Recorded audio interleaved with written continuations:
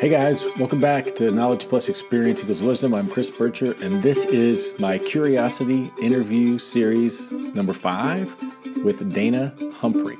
So as a young female entrepreneur, Dana wrote a book called Embarking Down the Leash of Codependency, which was really about your relationship with your pets and what pet ownership was all about. And, she did mass media interviews and sort of got a little bit of notoriety and fame.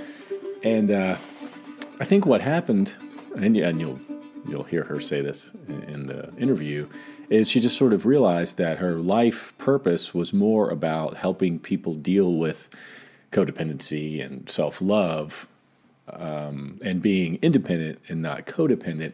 And the self-love thing comes up so many times. It came up with DJ Doran, and sort of being worthy of the things that we do. And so she shifted gears more recently to become a sort of a spiritual leader, using, what she calls magic and coaching particularly female clients to learn for themselves this importance of self-love and to sort of help you work through that and do it. And I'm fascinated by people who have made a drastic life shift, especially coming from a place that's comfortable and reliable and, probably confidence building, because Dana was known as the pet lady and still is to a large degree.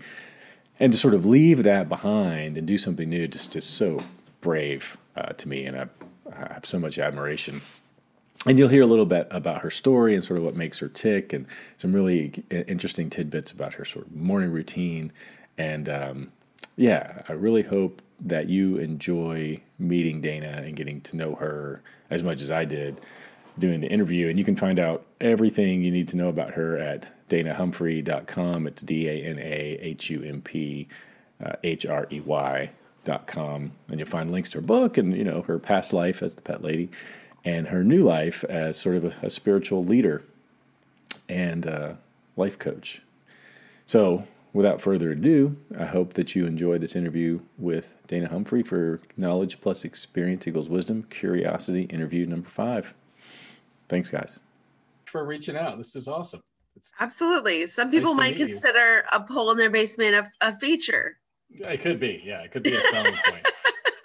I think it's a little too big in diameter to do anything fancy with. There's another one in the other room.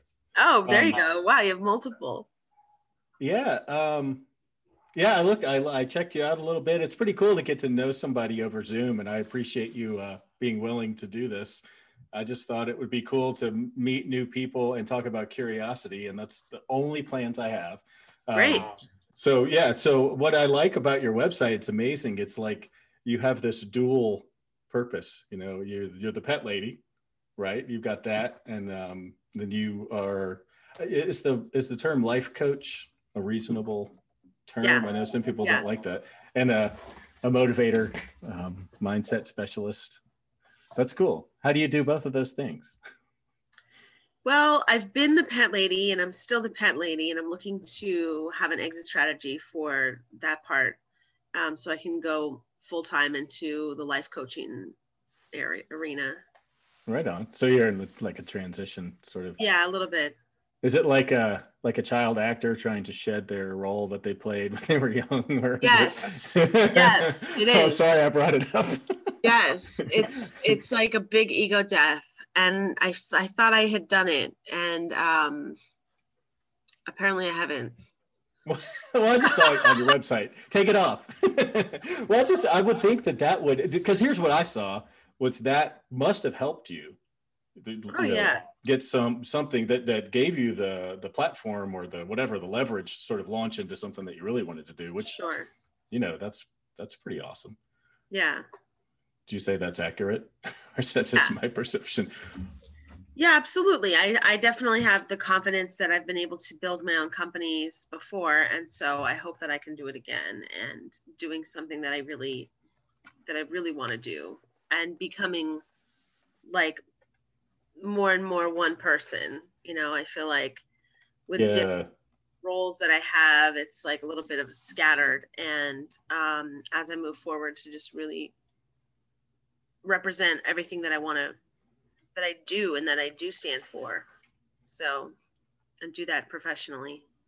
Well, yeah, so that I'll go ahead and ask you. So what role has curiosity played in that journey? I mean, to me, that sounds pretty impressive to build companies and to have the confidence. And I'm sure you had to figure out websites, SEO, all that stuff to Yeah. do that.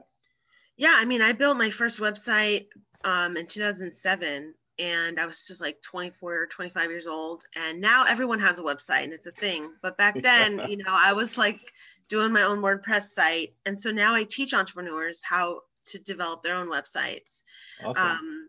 So being curious of what's possible or what my life, how my life can be, has been a huge driving force in everything that I've done. You know, I like to think of my life as like a big art project. You know, it's just like Yeah. that's how I see it, and that's how I see everyone's life, really. You know, it's like we get to create it however we want. And so being curious about that, I haven't really thought about it specifically in that way, but it's like, what else can I, how else can I live better or like more vibrantly or more happy or with more ease or. Well, yeah, and I never thought about it that way either until somebody pointed it out to me. They said, your podcast makes me curious. And I was like, well, maybe that's what I'm doing, and so that's what led to this whole, but it's funny. I mean, you don't like I'm thinking, imagining you, a young woman saying, I've got to do this thing with the internet.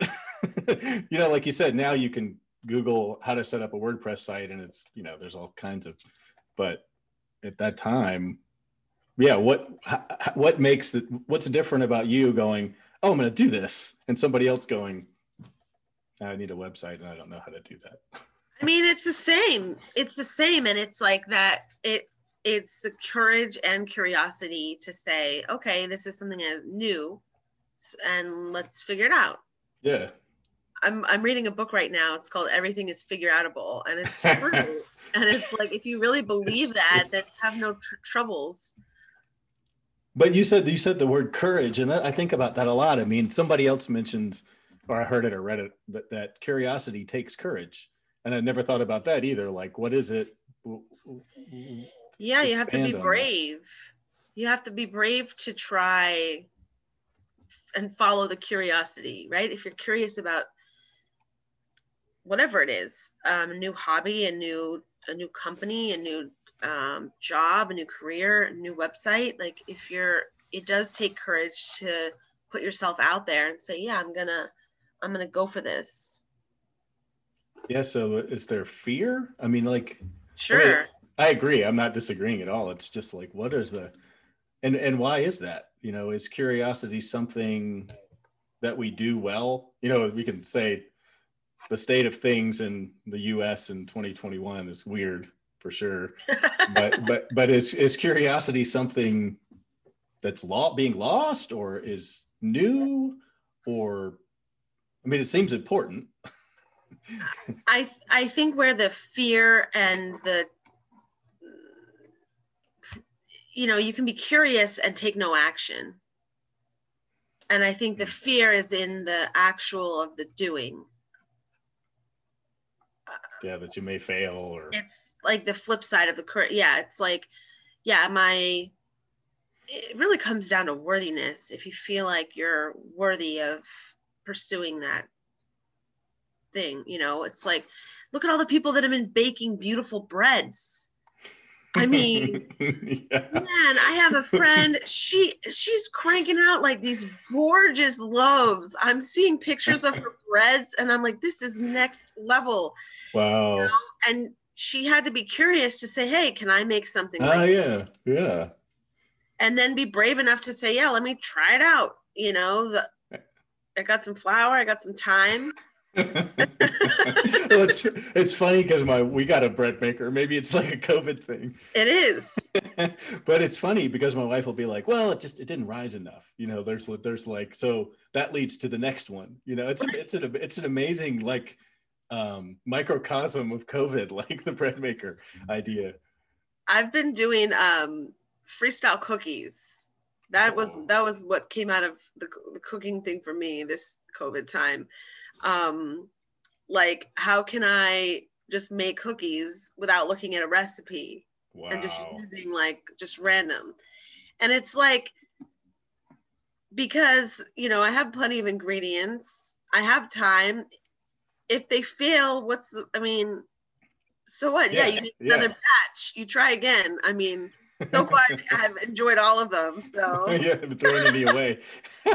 well, that's funny though, because there's you know, you can throw the cookies away, but if it's like sort of like for me, I'm, you know, let's just say an entrepreneur was going to take a risk to start a new business and spend your life savings or whatever you do, sure. If you invest in that, that's different. It's nice to be able to do it. But it's like, yeah, little minor levels. Yeah, right. You know, like, are you brave enough to step out of your comfort zone and try to make a loaf of bread that you've never made before, or bake something that without following the instructions the way that it's supposed to? Yeah. You know, how can you bring your creativity and curiosity to the kitchen or whatever, any part of your life? And I think sometimes with starting a new business, my upfront costs have never been that much. I feel like people are always afraid of like whatever the upfront costs are going to be to start a business. I've never found that to be a huge issue, but it's more the mind, like, am I willing to give up what's been working for me and what's been safe to do this thing that's different? I think that's it's not really the money, you know? Because you can usually, depending on what kind of businesses it is, unless you need a lot of equipment, the upfront costs aren't really that high. It's like, what security are you dropping to be able to pursue that? Yeah, that's huge. It's sort of the metaphysical, and when you said that, it made me think of old beliefs or limiting beliefs that, you know, I know you know about this, something that I'm working on with a life coach. Oh, cool. Oh yeah. It's really funny. It's a woman I met doing an interview. Great. I feel like that broken record. I don't want to talk about me, but I was looking for people who were curious. And so I turned to Google and I found an article that she had written, and I thought, oh, this is cool. She's into curiosity. I'll see if she'll do and I really didn't, you know, like you, I don't know much beyond what you can learn from a web page, which isn't much. And serendipity. I mean, great. I was just like, yeah, it's pretty That's fantastic.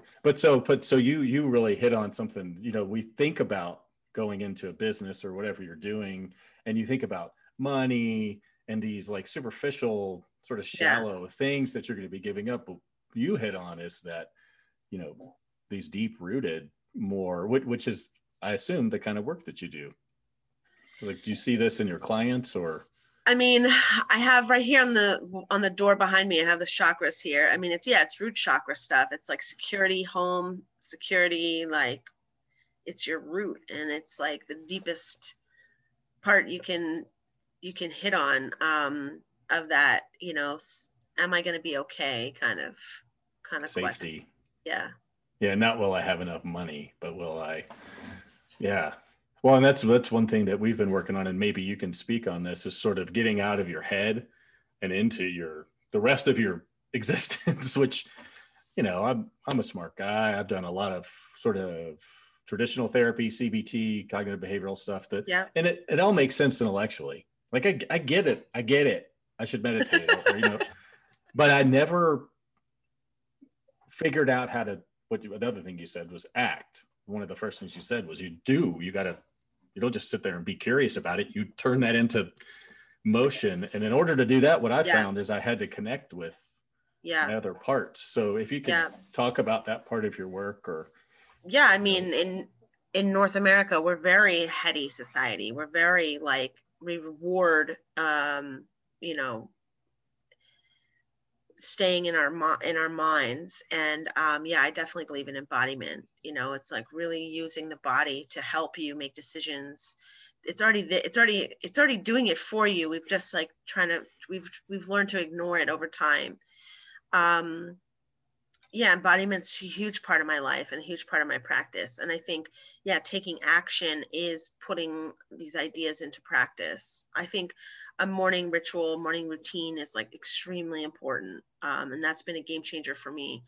I I don't really start any work stuff until about 11 a.m. Like I have a very busy morning routine just to get myself like prepared for the day.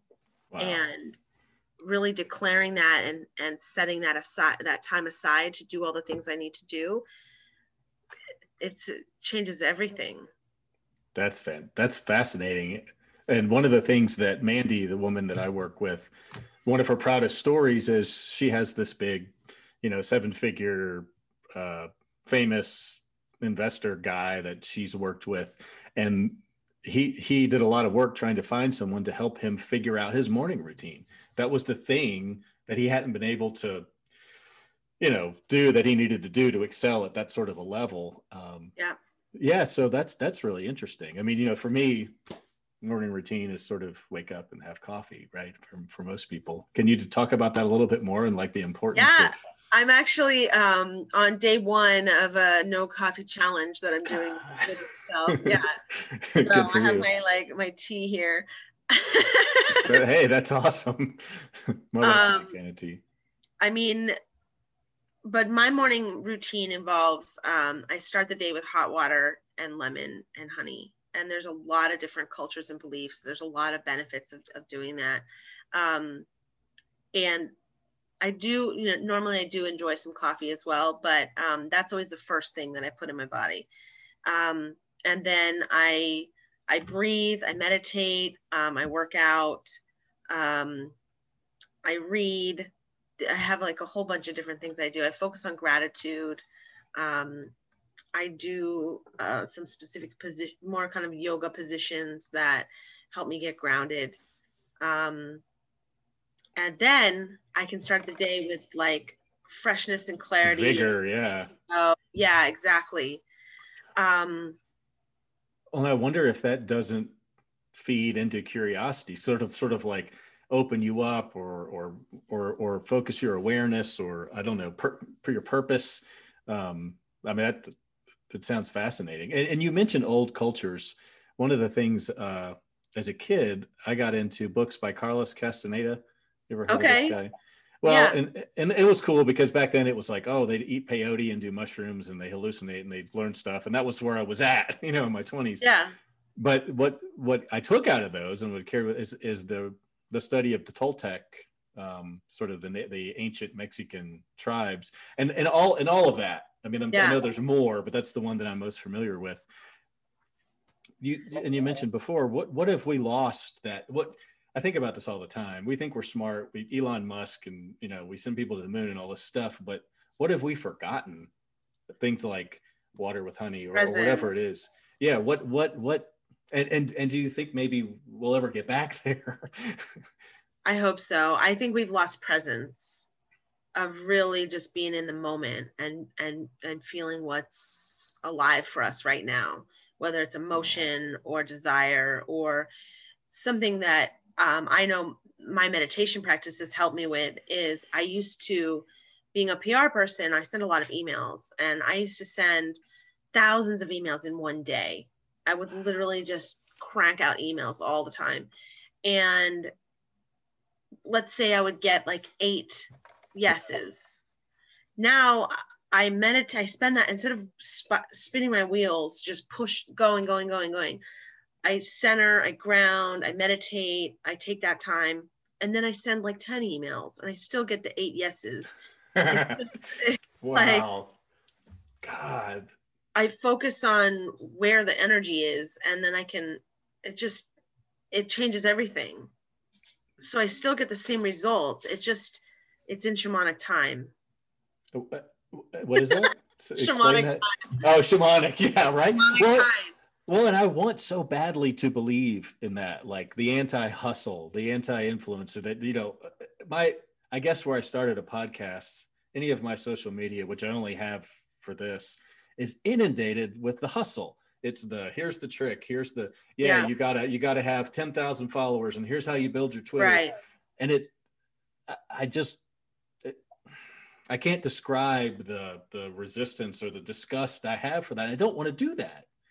And so what you're Yeah. saying is there's another way, right, that works.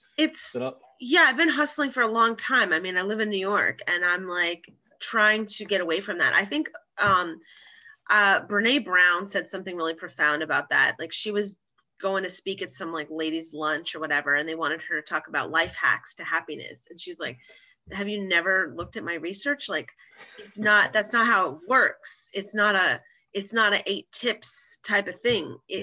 Like, if you want to be happy, you have to change the way that you live. It's not a hack. It's not a tip. It's not a hack. It's not going to be done in 5 minutes. It's part of a bigger story of like how you live your life. And so, yeah, if you're just willing to put in like 1 minute a day for some kind of hack, that's the same results you're going to have. I mean, yeah, I've always believed in quality over quantity, but it's just hard. And maybe this is related to curiosity or any of these other things too. It's just hard to fight in our world, or to swim upstream, or I don't know, whatever you want to say. And it seems like that's kind of where you're at with, leaving this world of the hustle and the pets into this more helpful. Yeah. I think that embodiment helps me with that, like fine tuning of discernment of like, what do I need to do right now? And what is maybe less important, or what do I need to say yes to? And what should I say no to? And like trying to get back in my body helps with those decisions. I have over the summer, I spent the first couple of months of quarantine in Guatemala, and I was working down there. I still had clients in the US, and one of my clients who I have a great relationship with in the pet industry reached out to me via email asking me to do some PR for his other business, which was like oil company. And because I like him and we have a good rapport, my immediate like head reaction was like, I almost wrote back and just said, yeah, sure, great, let's do it. But there was, at the same moment, it was like I got a punch in my side. Wow. And I felt it, but I didn't react. And at the time I had a roommate, she walked in, she said, whoa, what just happened? She saw it. And and I reread the same part of the email again, and it happened again. No way. And this is a no. This is a no. Wow. Like, if I take this on, it's going to be a pain in my side. This is not, I was just being lazy, just saying yes, really. I wasn't really feeling into how it would impact my next steps or where I want to be. And so it's like those little discernments of trying to listen and try to figure out, okay, am I just making this choice for a yes for, I don't know, what's old, what's safe, what's whatever, or is this actually in alignment with where I want to be and what's next for me? That is awesome. That's where I want to be. I mean, I would really like, but really honest. I mean, I got chills when you were telling that story. Like, yeah, to be able to be able to listen rather than automatically just sort of go with the old stuff. Shedding the old beliefs and the baggage of the past is just it's so I remember the first time somebody in CBT said, well, you just catch your thoughts and change them. And I'm like, dude, this is happening. And I was right. I've learned since then, this is happening in like nanoseconds. I don't have the capacity to, and so part of what I've learned, and maybe you can speak to this, is that you practice these things like meditation or somatic, in order to be ready in the moment, instead of like, you're not looking. I used to think, I'm looking for something to happen. Like, I don't feel anything. Right. But then one day, because you are aware. Right. Is that accurate? Is that how? Yeah, I think it's like shedding layers and layers of like armor that we put on, and then the more we remove some of that stuff, the more we can feel those little nuances of like, oh yes, or oh no. And I was going to say something else. Take your time. I want to hear it. Whatever it is. It's it's about just becoming the observer. It's becoming the observer in your life versus just like what's happening, what do I need to do? It's like, okay, I can pause, I can observe just what happened and see how I would want to respond to it. And I think like the things that I do in my morning routine help me to be there so that, yeah, those split-second decisions that happen, I can come with more awareness. That's all. Yeah, and your old self or whatever doesn't beat you to the punch. It doesn't like get in there and Yeah. just sort of Yes. take over. Well, and another thing I've learned, I work with another guy called Neil Bjorklund. He does somatic stuff. I mean, when I work with him, it's just what he calls and it's related to the Toltec stuff a little bit, is just what's going on in your body. So let's, and your parts, what he calls parts or characters or archetypes. And I don't need to keep talking so much, but these things that we created when we were young to protect us, that don't necessarily work anymore. And I get that now, that I used to think you had to change, like I was going to become a different person. But I think, and maybe you can, poo-poo this or tell me it's on the right track, that, we have to get in touch with these parts because they're there. They have good intentions. That part that wants to say yes is trying to get you a paycheck. It's trying to help you to live, but maybe that's not working anymore or it doesn't, or whatever. I think you're onto something with that. I think it's more about just remembering who we are and like coming back to that, like real, true, like essence, like the stinky part of the onion essence of who we are, not the like, I don't know, societized version. And so, yeah, the more we clear up our own trauma and baggage and stuff that's happened so that we can live more in the moment, I think the more we get to that, like more Dana-ness or more Chris-ness of like who we are. God, that's beautiful. And so do you think that's something that's uniquely American or uniquely modern, that we create those, that we put the layers on, or is that just human? And then do you naturally in midlife have to take them off and find it again? Or is it, I don't know, maybe that doesn't matter, but.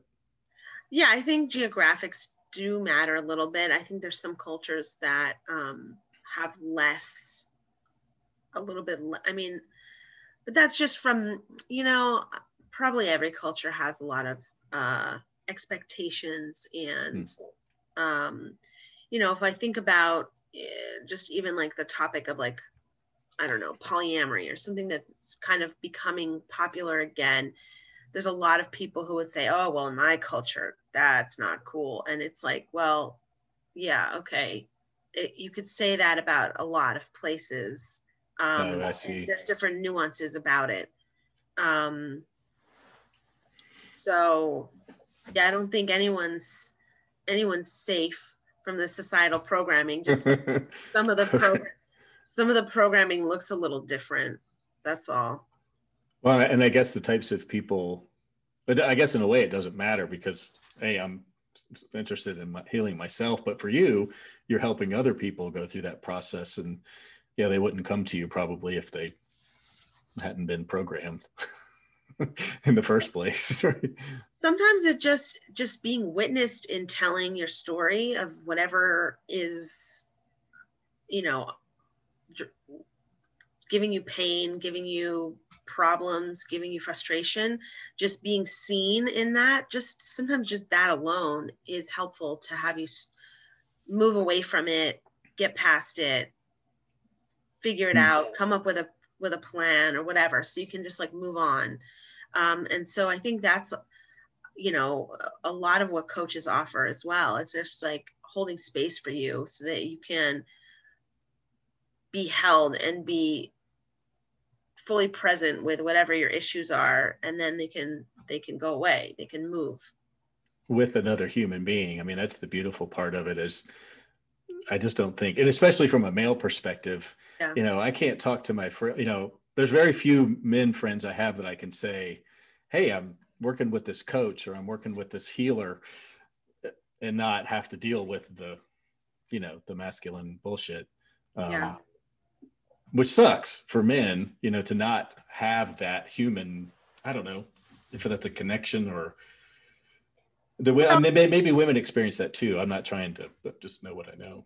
I think we do. And I think that you probably do more. And I think that even just by like, you're being brave right now, like saying about this on your podcast for people who are listening, because the more we normalize these things, the more it makes it more acceptable, step by step.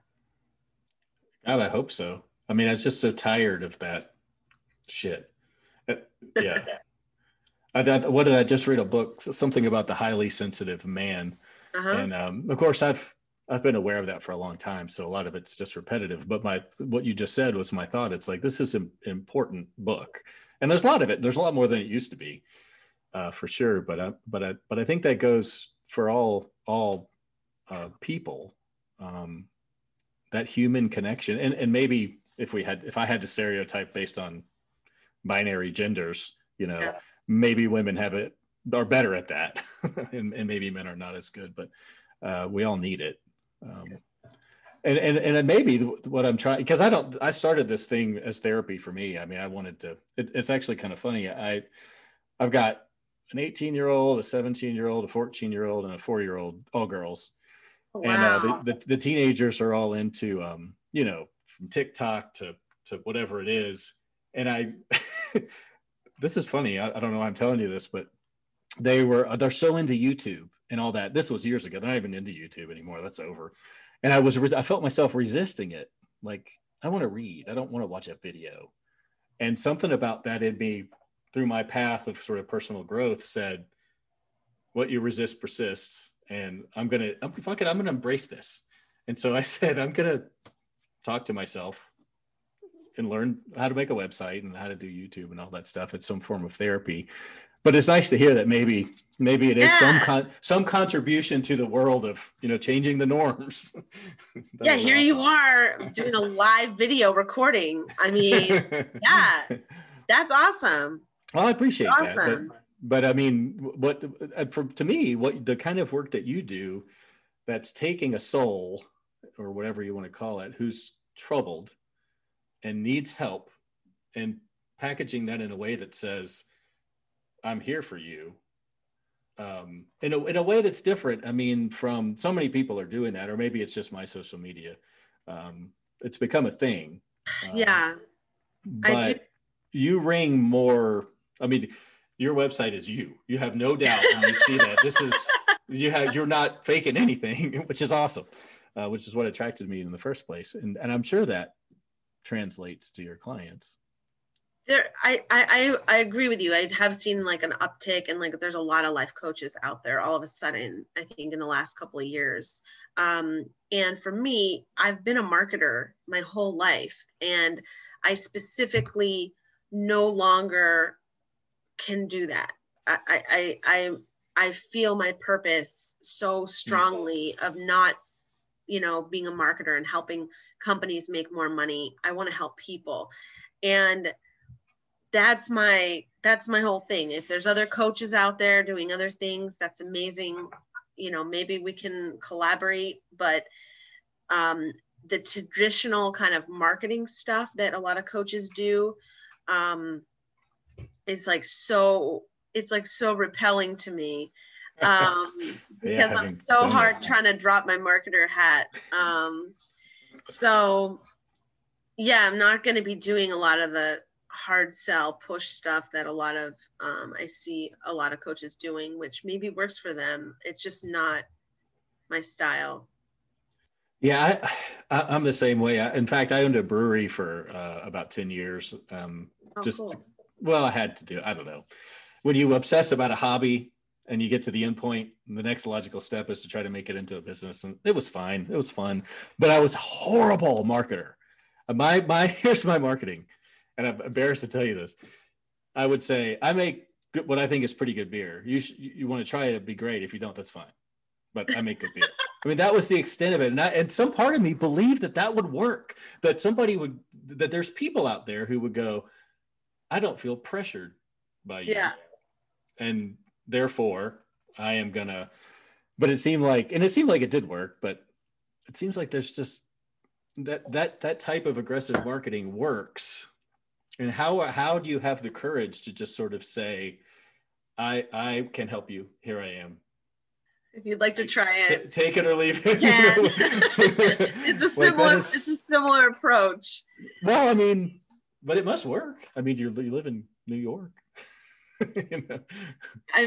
I just helped one woman kind of drop a few judgments that she had about herself, and I'm really excited for her, for what that looks like in her life. And I think that's part of the magic of what a coach can help do. It's not about the outside world. It's like about how you believe in yourself, and that affects everything.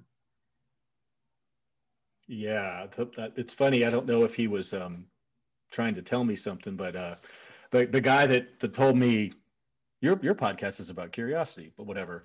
He kept talking about, you have to love yourself first. He was an interesting story. He was in the Air Force until whenever you can retire from the Air Force, like 50, and he was gay, but he couldn't, come out for until he was in his 40s, and now he's like a leader in that community, one of the biggest publishers of all media, guy from Chicago. And yes, and so he knows what he's talking about, right? He had to go from I'm ashamed of who I am, all of that, which just must be, I have a lot of empathy for him having gone through that. But for him to so that was his wisdom, is you have to love yourself first in order to let it completely shine through, I guess, without the layers of the onion. Covering it up. Totally. But that's so not an easy thing to do. So good for you. Do you see a lot of people that have that? I mean, do you see any common themes, I guess, in the people that you help? Is it vulnerability? Is it self-esteem? Or I mean, I think self-esteem, it depends what their goals are, right? If you want more like love and relationships, then you need more vulnerability. Self-esteem helps with everything, and that starts with self-love. The guy's right. Oh yeah, I wasn't arguing about that. It's just to love. So I feel like I have this binary thing where I love who I am as long as it's just me, but as soon as it starts to involve other people, then it's sort of like, well, maybe that's the confusion. I noticed that as I've started to work on changing, there's a tension, right, between like what you were saying, like when the guy sent you the email, your first instinct was yes, and then there's this other instinct that's like no, and there's a tension there. How do you? I mean, have you seen that in clients? Do you help people through that? Yeah, I think people that are in our lives have an expectation from us from how we've acted in the past. Yeah. And so that also creates tension of, well, what do you mean? What do you mean? No, you've always done the things I wanted you to do before. What's this sudden no from? And then they might have their own self-confidence issues and take it personally and think, well, but it really has nothing to do with that. Yeah. Like, but how does anything ever get done? And I think that's a big one too, is not taking things personally. I see that a lot. A lot. And that's also part of our like clearing of our triggers.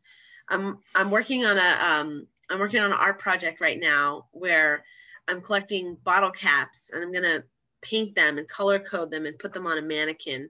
And it's going to be connected to a soundboard. And so when you press different buttons, it makes different sounds. Wow. No shit. So imagine like your tender kind of parts of your your torso, right? Those parts, if you touch those buttons, it's going to make maybe like a screaming sound or something. Yeah. Touch maybe a more soft part of the arm, it's going to be a different sound. Wow. And it's like these buttons that we have that people can push, they're ours. And the more we can clear up whatever that button, why that button hurts, why it makes a big sound, however we can do that and not take it personally, it's just someone existing in the world and you doing your thing. That's, the goal is like all green buttons or like, yeah. clear buttons. And that's like, it makes me think of boundaries, right? It's like, no, you can't touch you don't have permission to touch these buttons, or then let's think about how good of a learning tool that would be for kids. Like if you could introduce that into public schools at like, I don't know, 7, in place of whatever the fuck we do now with, I get the permission slips. We're going to tell your kids about, not touching. And it's like, I don't know. At least there's an effort, it's just, right. But that made me think of a story, and I don't mean to change the subject because that was pretty heavy. And I would love to experience what you just described. I hope you do it. And like choosing the sounds and like, oh yeah, that would be fun. As a musician, I mean, that makes me cool. What would your knee sound like? That's a fun project. Like, well, you brought up the knee. That made me think of something I wanted to say before. Are you familiar with Louise Hayes? Mm-mm. Louise Hayes has taken every part of the body and corresponded like the ailment with what's happening in your life. So for example, I just hurt my left knee. I don't really know how. But that correlates to like a fear of moving ahead. Wow. No kidding. And like you can Google anything, anytime you have an injury of any kind, even if you paper cut your finger, your left, middle finger or whatever, right. There's a thing that goes with it. And so I'm like, she wrote a book called You Can Heal Your Life. But I love kind of looking at that of like, what else is happening? Why did I stub my toe right now on this bed? Or why did I, have this other issue that's happening? I don't know what right now my knee would say, like, no, I don't want to go. I don't want to go there. Well, that is fascinating. And I love it because I always get at least one book, so I have to read that one next. And maybe that made me think of something, but now I forgot it. The woman who mapped out the responses of, it'll come back to me. But I will tell you this story, which is just funny. When I was going through a divorce, I got on a website, which was kind of my first experience with online forums. There was a website called Surviving Infidelity. And it was this group, mostly women, for people who had experienced like a blindsiding, that thing. Yeah. And, and I needed something. And that was my beginning of the path of self-help and all that stuff. And there was this popular saying that somebody, I don't know where it came from, but it was talking about no contact. Like when you go through that sort of thing, you just have to shut them off or they'll keep pushing your buttons. And this popular quote was, of course they know how to push their buttons. They installed the fuckers. The idea that somebody had actually manipulated your buttons to get or whatever. I just thought that was deep. I believe that our buttons are ours and we already have them. But sounds like you're talking about narcissists, they're experts at finding out exactly what those buttons are and where they are and how to best squeeze them. Benefit from them.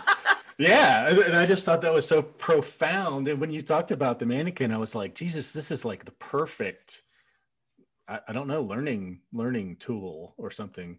That's cool. What made you think of that? Just, I actually was I was in Mexico with my family, and I was walking on the pier, and they had this like upcycled art installation. They had a fisherman that was made out of all recycled trash that they had found in the bay, and somehow I got the idea from that. And I'm hoping to bring it to Burning Man. We'll see if that ends up happening this year. It could be for a different kind of festival, but and maybe just for here in my community here in Rockaway, have an art installation up for people to play with and enjoy. Yeah, and that is so doable. I mean, I don't the art part I don't know so much, but like the the wiring and the speakers, all that would just be so that's awesome. Yeah, if I take nothing else with me for the rest of my life, it's going to be this picture of a button mannequin.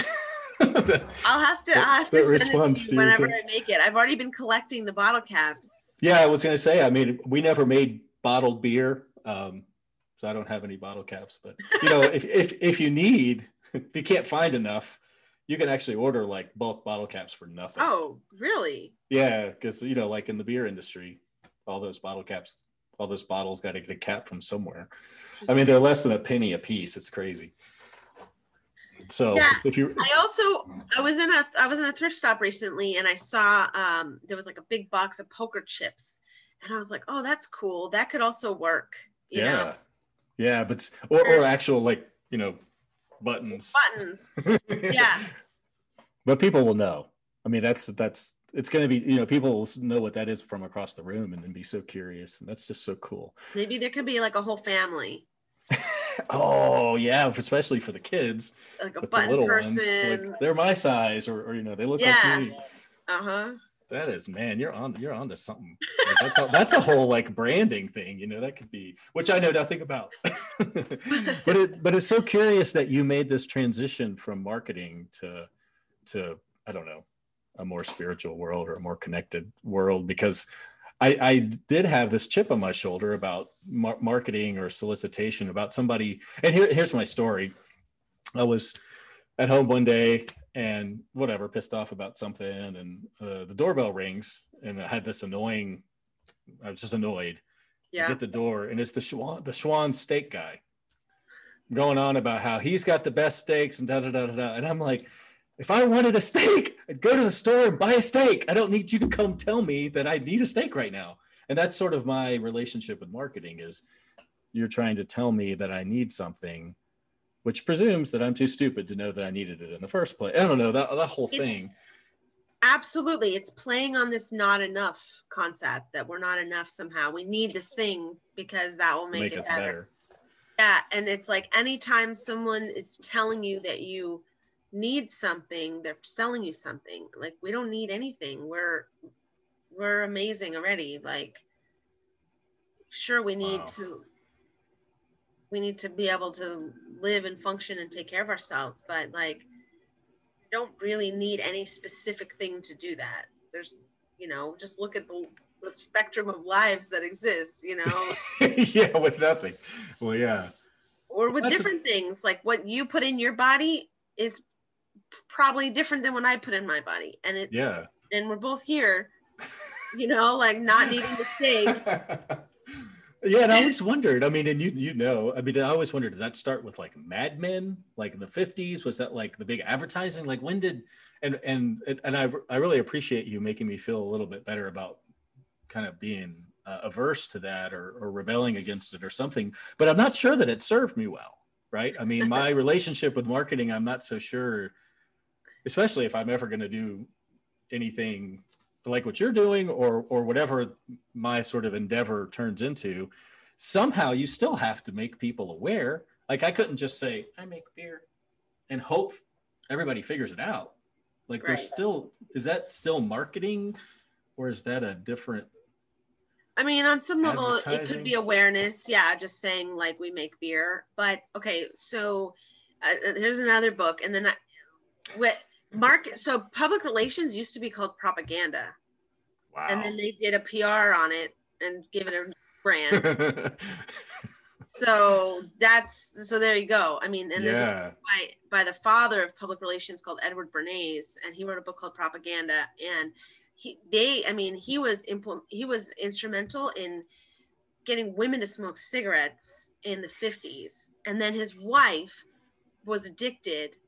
And he begged her to stop, and she couldn't.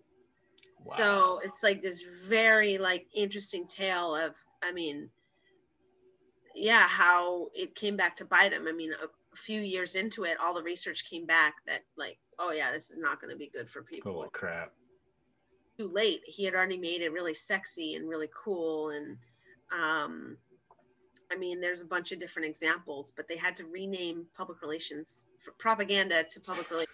So, I mean, yeah, propaganda coming out of like the, you know, the Russia relationship and all that stuff, I'm sure was a bad word. well, yeah, I mean, and I do think that we're moving into a time of like credibility and authenticity, and where maybe we don't have to worry about some of this crap so much. You know, that's been kind of like the old model of how things work. Like, let me just trick you. Like, people are getting more aware of that and don't want to be tricked as much, right? It's like we have these reviews. Now people are hacking reviews.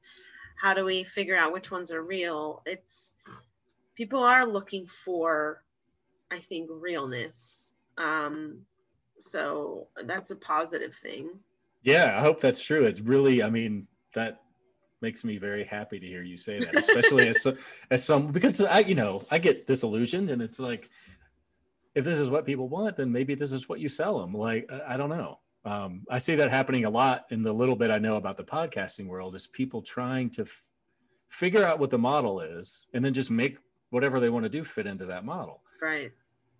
And I have to believe that there's people like me that, you know, some people, the real beer guys would come to our brewery and be like, dude, this is the shit. This is right. You don't push anything down anybody's throat. People can come here and learn about, you know, and I watched a bunch of diehard Coors Light drinkers come in. They weren't pressured. Nobody was telling them what to do. They would take the initiative to have their own experience and come out of there and go, I think I like craft beer. You know, you would ask me yesterday and I said, no. In fact, the biggest compliments I ever got from more than one person, they would say, I used to be able to go to the grocery store, buy my 12-pack of Coors Light and go home. Now I go in and I'm like, what do I want tonight? Do I want a porter? Or, you know, like I ruined them. Beautiful, right. But the way it happened was it's because I didn't get in their way. I let them have their own, but it didn't translate to the business doing well, but it felt good. So in some way, it's like back to how we started this, is like talking about being the observer and like the participant, right? If you're like participant in your own life and you're like making choices about even just the awareness that I create my own experience, right? Like if you gave that gift to someone that they don't feel like they have to just get the thing that they're always programmed used to getting, the Coors Light or whatever, that, I mean, just that little level of, oh, I can control my experience. I don't have to drink Coors Light every time.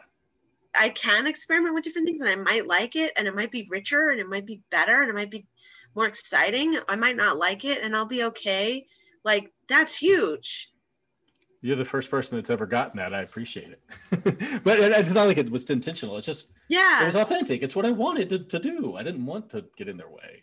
Right. And I hope that works for you in a way that translates to a person making a living.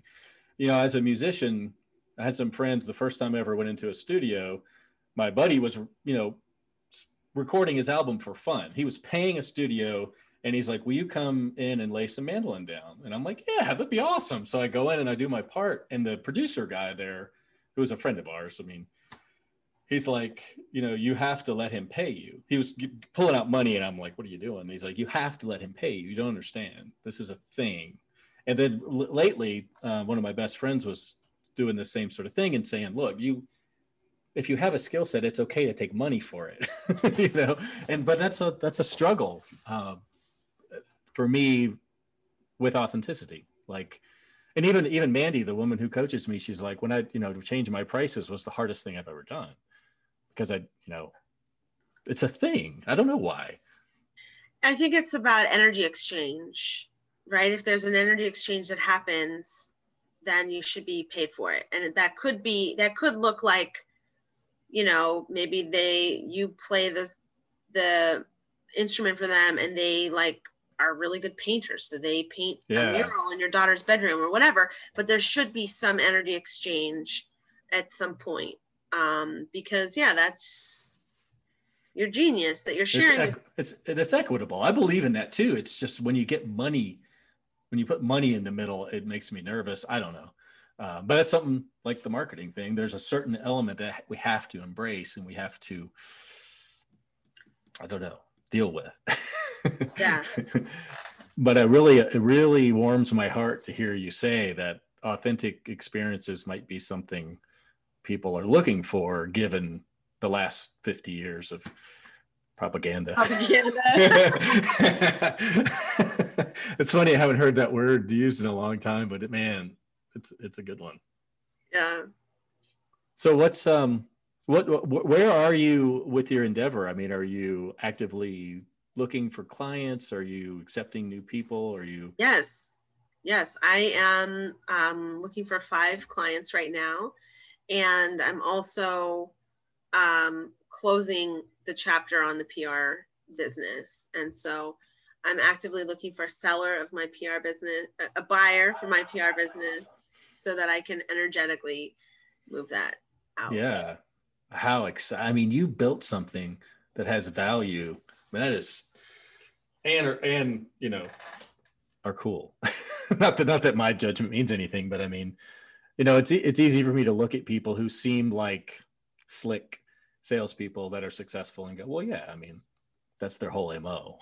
Is to be successful. Yeah. So they are. So it's nice that's awesome. Good for you. Thank you. So, and you use your website. How else, if somebody is interested in reaching out, I mean, how does that process work? Send you an email? My contact information is all out there. I laid it all out. I mean, if you go to LinkedIn, go to danahumphrey.com, like you can literally find my cell phone number on there. You can send me an email. Cool. You can send me a text. I'm pretty available. I think that's something that I got out of putting my phone number on press releases for the last 15 years. I'm not that afraid of spammers or whatever. Yeah. I'm here. I can be reached. I can be texted or called or emailed. So you don't have to go through your personal assistant or your agent. No. Well, it's funny because one of the things that, and I don't think I represent a big crowd, but as a potential client, let's say for you, you know, I'm very leery of marketing, and then sort of the cost barrier. I mean, like for me with Neil Bjorklund, it was 10 years before I could pull the trigger on paying someone to help me, because my mindset was they just want the money. This is how they make their living, and they want to spend an hour with me and get $100 or $500 or whatever it is. And good for them, but I'm not going to be that sucker. Right. I was wrong. I knew the whole time it was my problem. But Mandy, she's like, if it doesn't work, I'll give you your money back. and not that I would ever take her up on that.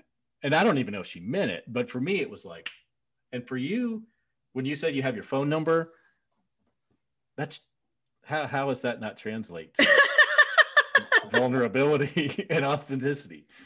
I mean, thank you. That's an awesome move. You know, before I hired my first coach, she had given me a proposal, I think, 3 or 4 years before. It took me a couple years. And actually, when I called her, she said, well, I don't think I can honor the price that I had in the proposal that I gave you before. And I didn't even remember that. You know, it had been so long, I had forgotten about that. And, but I think once you see coaching working in your life, then you can get the value of it. And most of us coaches, we have coaches too, because we get the value. That's the beauty of it all, is like you just said it. And Mandy is the same way. She has, you know, her energy guy, team. And also she said something too. And you probably, she represented Australia in the international Ironman. And that's what triggered. Yeah, she's an Ironman. You guys would hit it off great. But she was a, you know, and you verifiable badass, and all that changed. She couldn't be an athlete anymore because of her issues that she ended up dealing with, and so on down the line. I don't remember what my point was exactly, but you remind me a lot of her. I think, People will be in good hands. It sounds like. Well, I don't know. It's just, this is such a cool thing to meet. I mean, what did you do? I posted a thing on Facebook and you saw it and thought that'd be cool. I'll do this. And Yeah. and I think we're pushing on the, getting close, and I've recorded it. Okay. Have you ever heard of the podcast You Are Not So Smart? No. It's a great name, isn't it? But I interviewed him and I didn't record it. Yeah, I forgot to. That's did the you second do it time. again?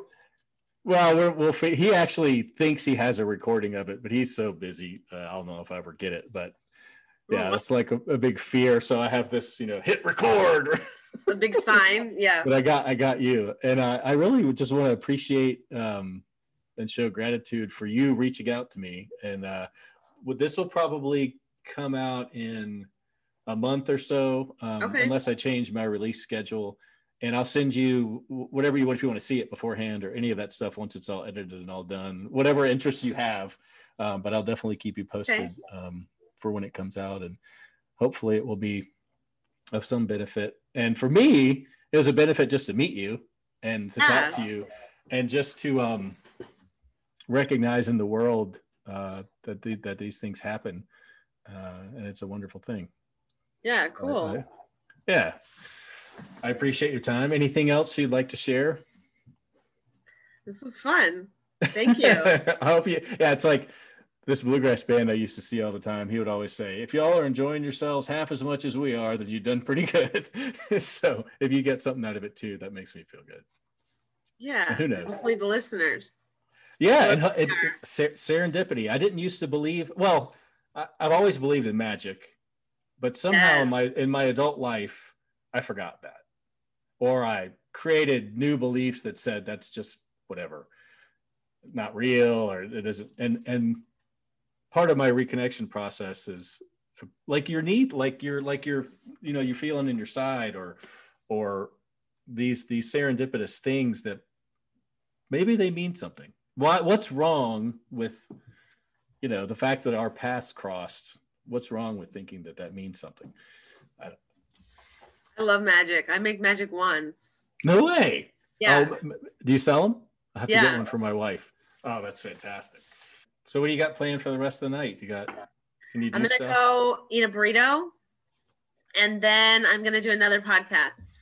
Oh, good. Awesome. Yeah. Well, best of luck, and I'll stay in touch. If you're on LinkedIn, that's my new thing. So I love LinkedIn.